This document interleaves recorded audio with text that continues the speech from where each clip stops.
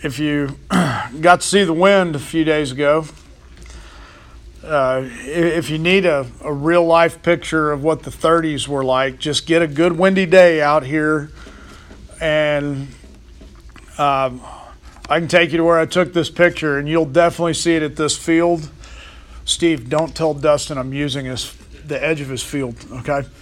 But it's such a great picture, and it's one of those kind of odd things for me as a history teacher is, this same picture minus the style of pavement probably could have been taken in the 20s in this part of Oklahoma. And people are like, well, we're in the 20s. Yeah, well, 100 years ago.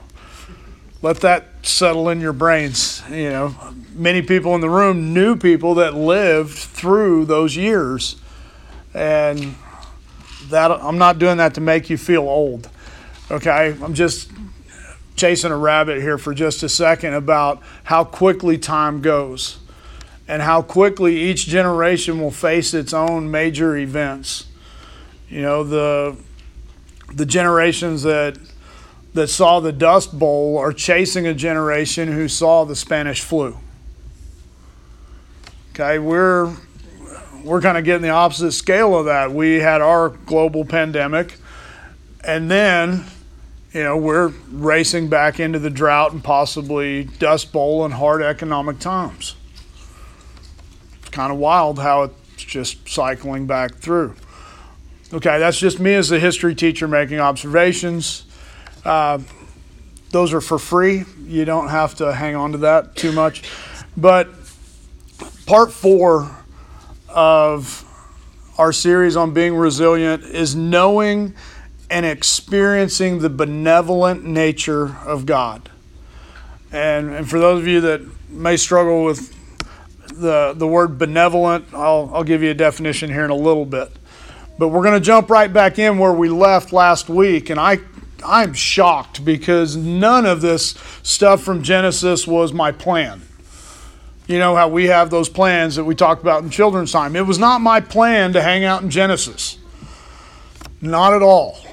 Okay, and I'm telling you, last week, if I'd have taught Genesis like I learned it, we'd have had kids giggling the whole time because naked would have come up way too much. But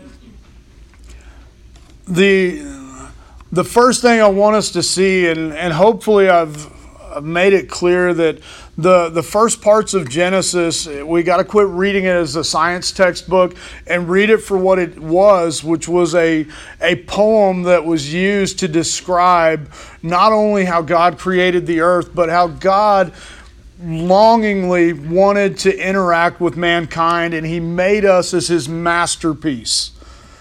And we were His prized part of creation, and we messed it up. Okay, we're going to jump right back in after we messed it up, and we're going to show you one of the first benevolent acts of God that speak to His nature. When the eyes of both were open, and they knew that they were naked, they sewed fig leaves together and made themselves loincloths. And they heard the sound of the Lord God walking in the garden in the cool of the day, and the man and his wife hid themselves from the presence of the Lord God among the trees of the garden. Man ate the fruit and started to accept the identity that sin brings into your life. For the first time in their existence, they felt naked and ashamed. And what did they do? They tried to cover it up with something they could do on their own.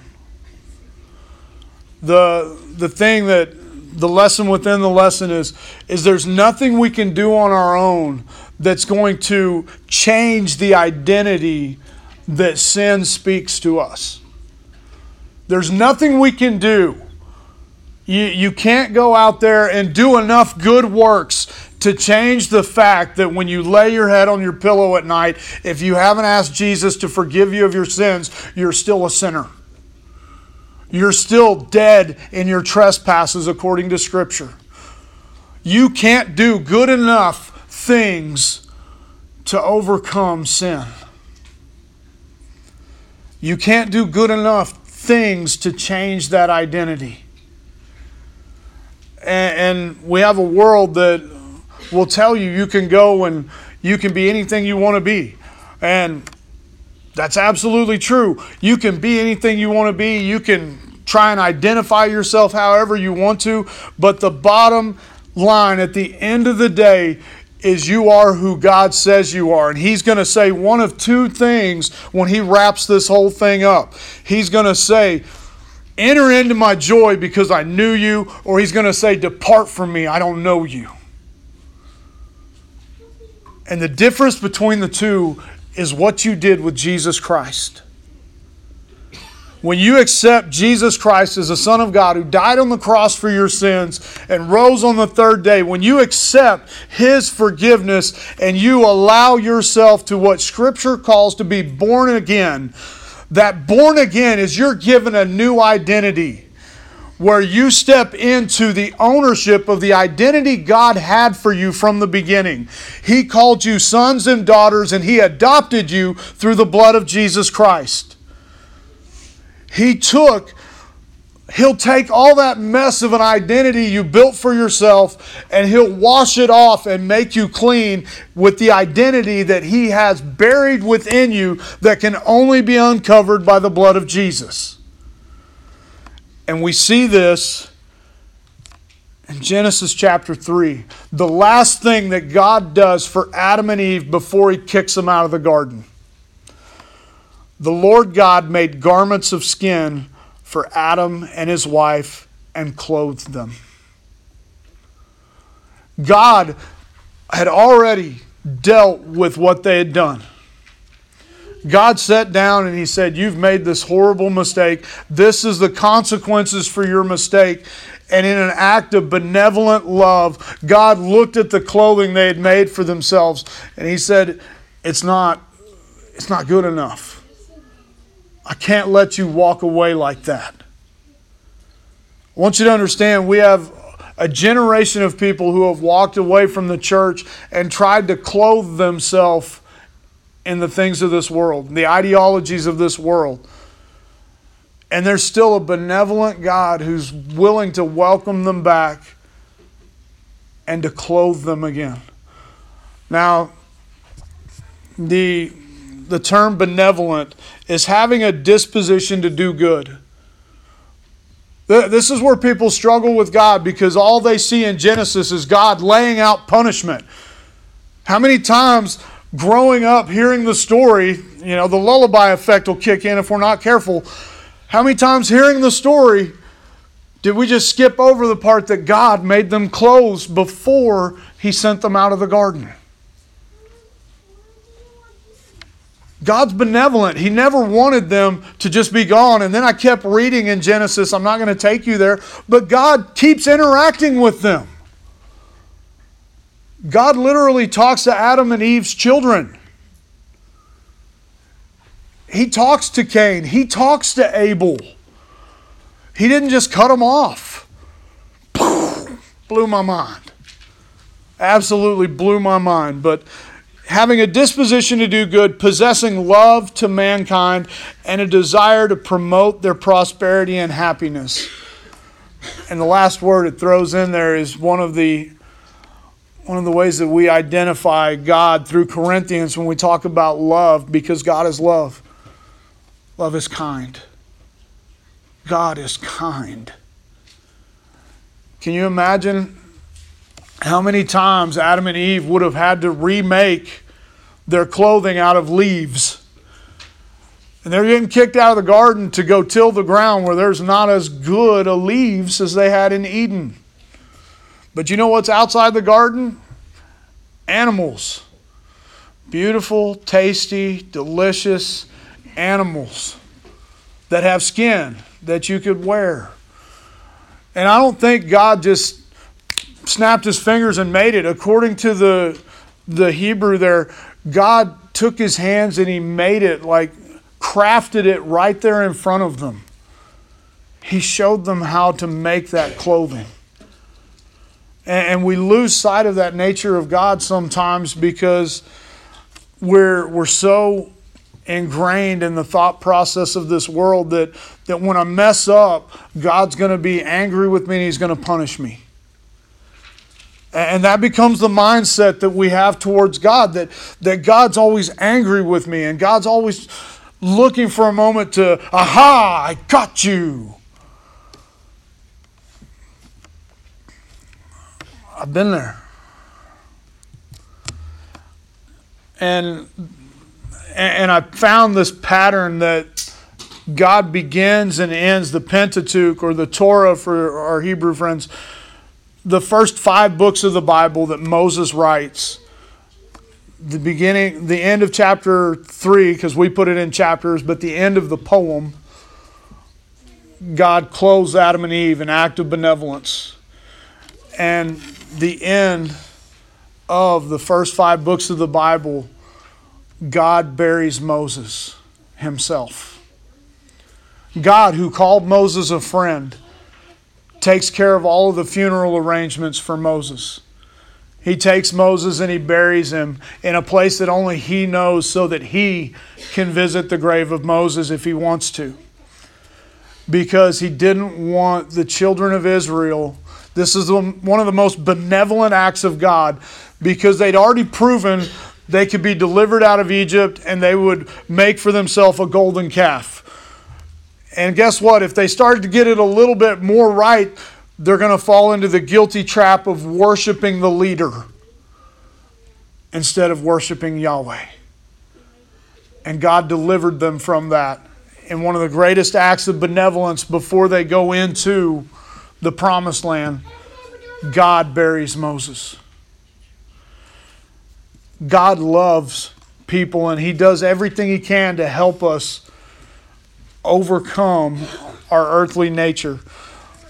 But we don't step into that role of helping Him sometimes because we think that He's looking for ways to get us. We don't accept His benevolent nature. And Jesus became the living embodiment of God's love for us. John 3:16, for God so loved the world that He gave His only Son, that whosoever believes in Him shall not perish but have eternal life. For God did not send His Son into the world to condemn the world, but to save the world through Him. Can you think of a more benevolent act than giving up your child? And not just giving up your child, but sending your child to speak the truth to a world that had completely lost their mind about who God was. The religious people of the day were teaching. They were teaching what Adam and Eve tried to do in the garden, that you could take and clothe yourself the right way by doing these things. They were teaching if you did all of these things, that God would love you. I'm going to break it, put the cookies on the bottom shelf. You can't be good enough for God to love you more, and you can't be bad enough for God to love you less. You can have the worst version of an identity for yourself that is out there, and God still loves you. You can say the most hateful things. You could curse God to His face and He would still love you. There's people like, whoa. You cannot change who God is. But God can drastically change who you are. God didn't send Jesus to the world to condemn you. You know, He didn't have to. I can condemn myself pretty good. Anybody else right there? I mean, some mornings, it's just a look in the mirror. Other mornings, regretfully, it's to step on a scale. Some mornings, it's get to work and everything I needed for the day is in my briefcase sitting on the table at home. I mean, it doesn't take much. Stub my toe on the end of the bed. I mean, it doesn't take much for me to condemn myself. or just getting out of bed sometimes, that noise that the tent makes that Scott was talking about, it's overwhelmingly condemning some days. God sent Jesus that he could save us. We live in a world that's so geared toward do all you can, get all you can all you get, and sit on your can. Okay, it's you don't finish working until you're absolutely exhausted and just can't do it again. And when you get to that point, the world's going to tell you how weak and lazy you are. I grew up in a home, much like many homes that people are growing up in here, that there was a high premium put on hard work. And I'm not condemning hard work. But God doesn't care how hard you can work. He doesn't. He doesn't care how hard you can work. He doesn't care that you can put in 80-hour weeks. Just like I told you, when you go to take a Sabbath, if the cows need fed, go feed the cows. God's not going to get tied up in the legal issues.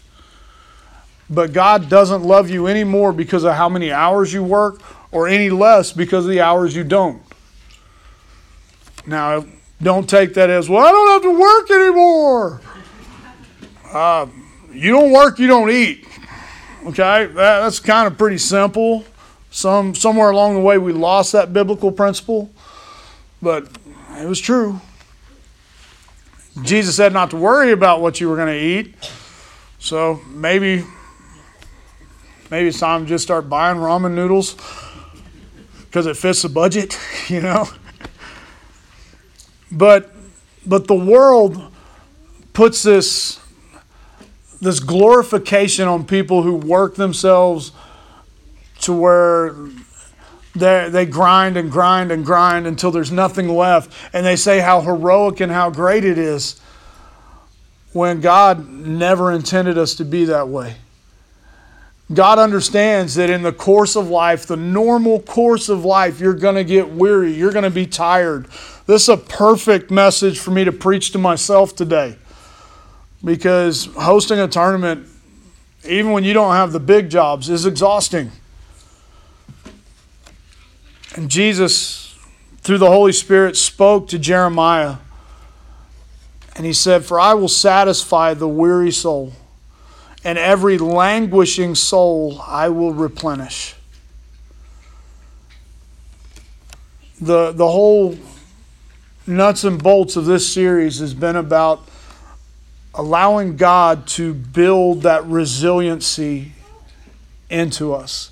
And to be resilient, if I put the simplest definition there is, being resilient is the ability to bounce back. And if you want to get that picture in your mind, to bounce back, it means you had to collide into something. And who we are as Christians should collide with the philosophies and the ideologies of this world every day. Because this world and the spirit of this world is in direct opposition to who God has called us to be. And just that collision will make you weary.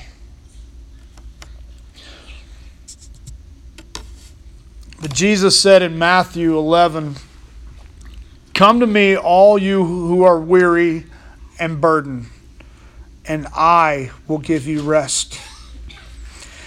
Take my yoke upon you and learn from me, for I am gentle and humble in heart, and you will find rest for your souls. For my yoke is easy and my burden is light." Come to me, all who are weary and burdened. If we wanted to play the raise your hand game to make sure everybody's still awake at this point in the sermon, I could ask, how many of you are weary? I've already admitted it. I'm weary this morning. How many of you are burdened? And every hand goes up because we're living in difficult times. The economy's hard right now. Things aren't as good as they used to be. Man, if we could just get back to how life was before, oh, that's crazy too. It was a rat race then too. We just didn't have this extra illness to deal with. And the miracle was all those other illnesses came back. The flu came back. Pneumonia came back. I mean, all the flus came back except the Spanish one. Gracias, you know. But we're all burdened. We all struggle with things, and it's so crazy to me because we're finally getting to the point as the church where we're willing to take ownership of that. Where we're willing to share with each other so that we can fulfill the gospel. Galatians 6:2, bear ye one another's burdens and so fulfill the law of Christ. Guess what? We all started to admit, hey, I've got burdens. Guess what? We can all bear each other's burdens. And where are we going to bear them? Right to Jesus, who said, all of you, come on. Bring your burdens. Bring your mess. Bring all the junk in your life. I can handle it. And what I'm going to give you is I'm going to put my yoke on you, which means we're going to be linked together and we're going to go step for step. Which takes us back to last week. What did God want from Adam and Eve? He wanted them to be right there with Him, walking step in step. When He asked, where are you? That was, why aren't you right here with me walking? Why aren't you taking my yoke, Jesus could ask today, and walking with me? You'll still have a burden. It just won't be as heavy as what you're carrying now.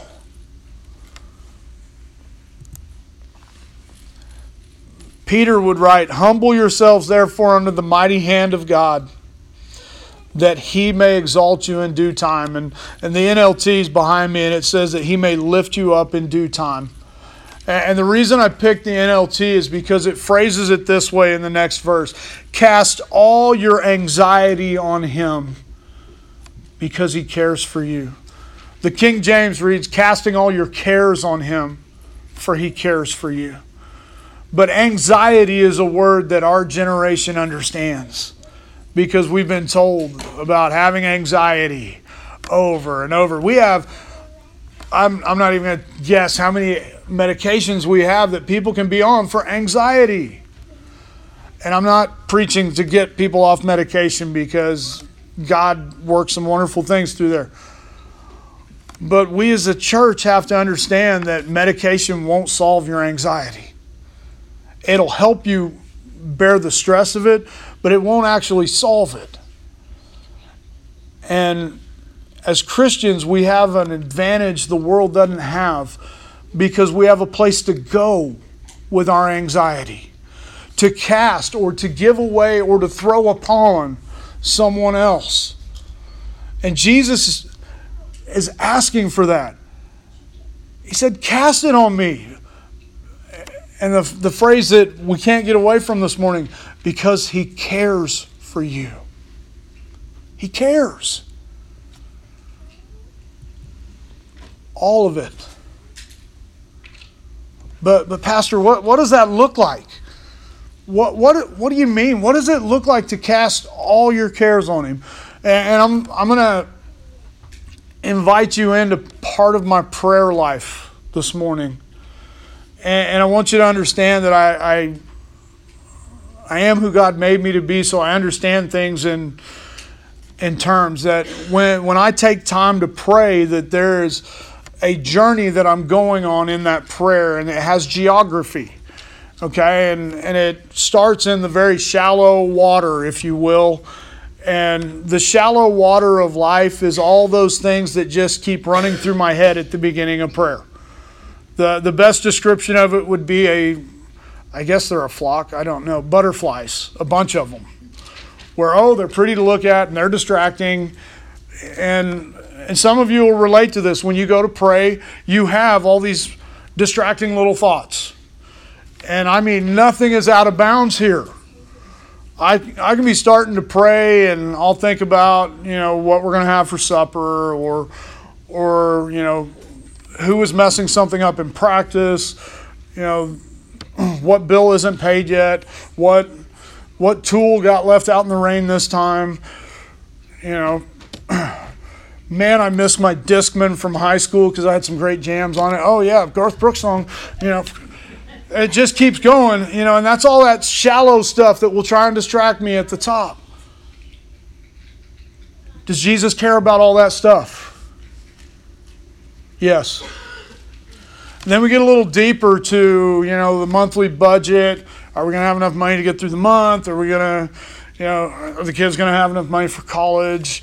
The mom and dad's health, they're getting older. Things are happening. They're getting old. All these deeper issues, just a little bit below that. And then finally, if I work my way past all that, it's just this really quiet place where it's just me and God. The rest of the world just drifts away. That old chorus we used to sing, the things of earth grow strangely dim. I don't get to that place all the time, I'll just tell you. When I get there, it's really good. Where God just speaks to my heart in ways that I can't adequately describe. But the path to get there, God cared about all of that stuff. And something I've learned is what we will call the art of benevolent detachment, which is just giving everyone and everything to Jesus. Giving everyone and everything to Jesus. Everyone, not just the people that get your goat, the people that drive you nuts, not just them.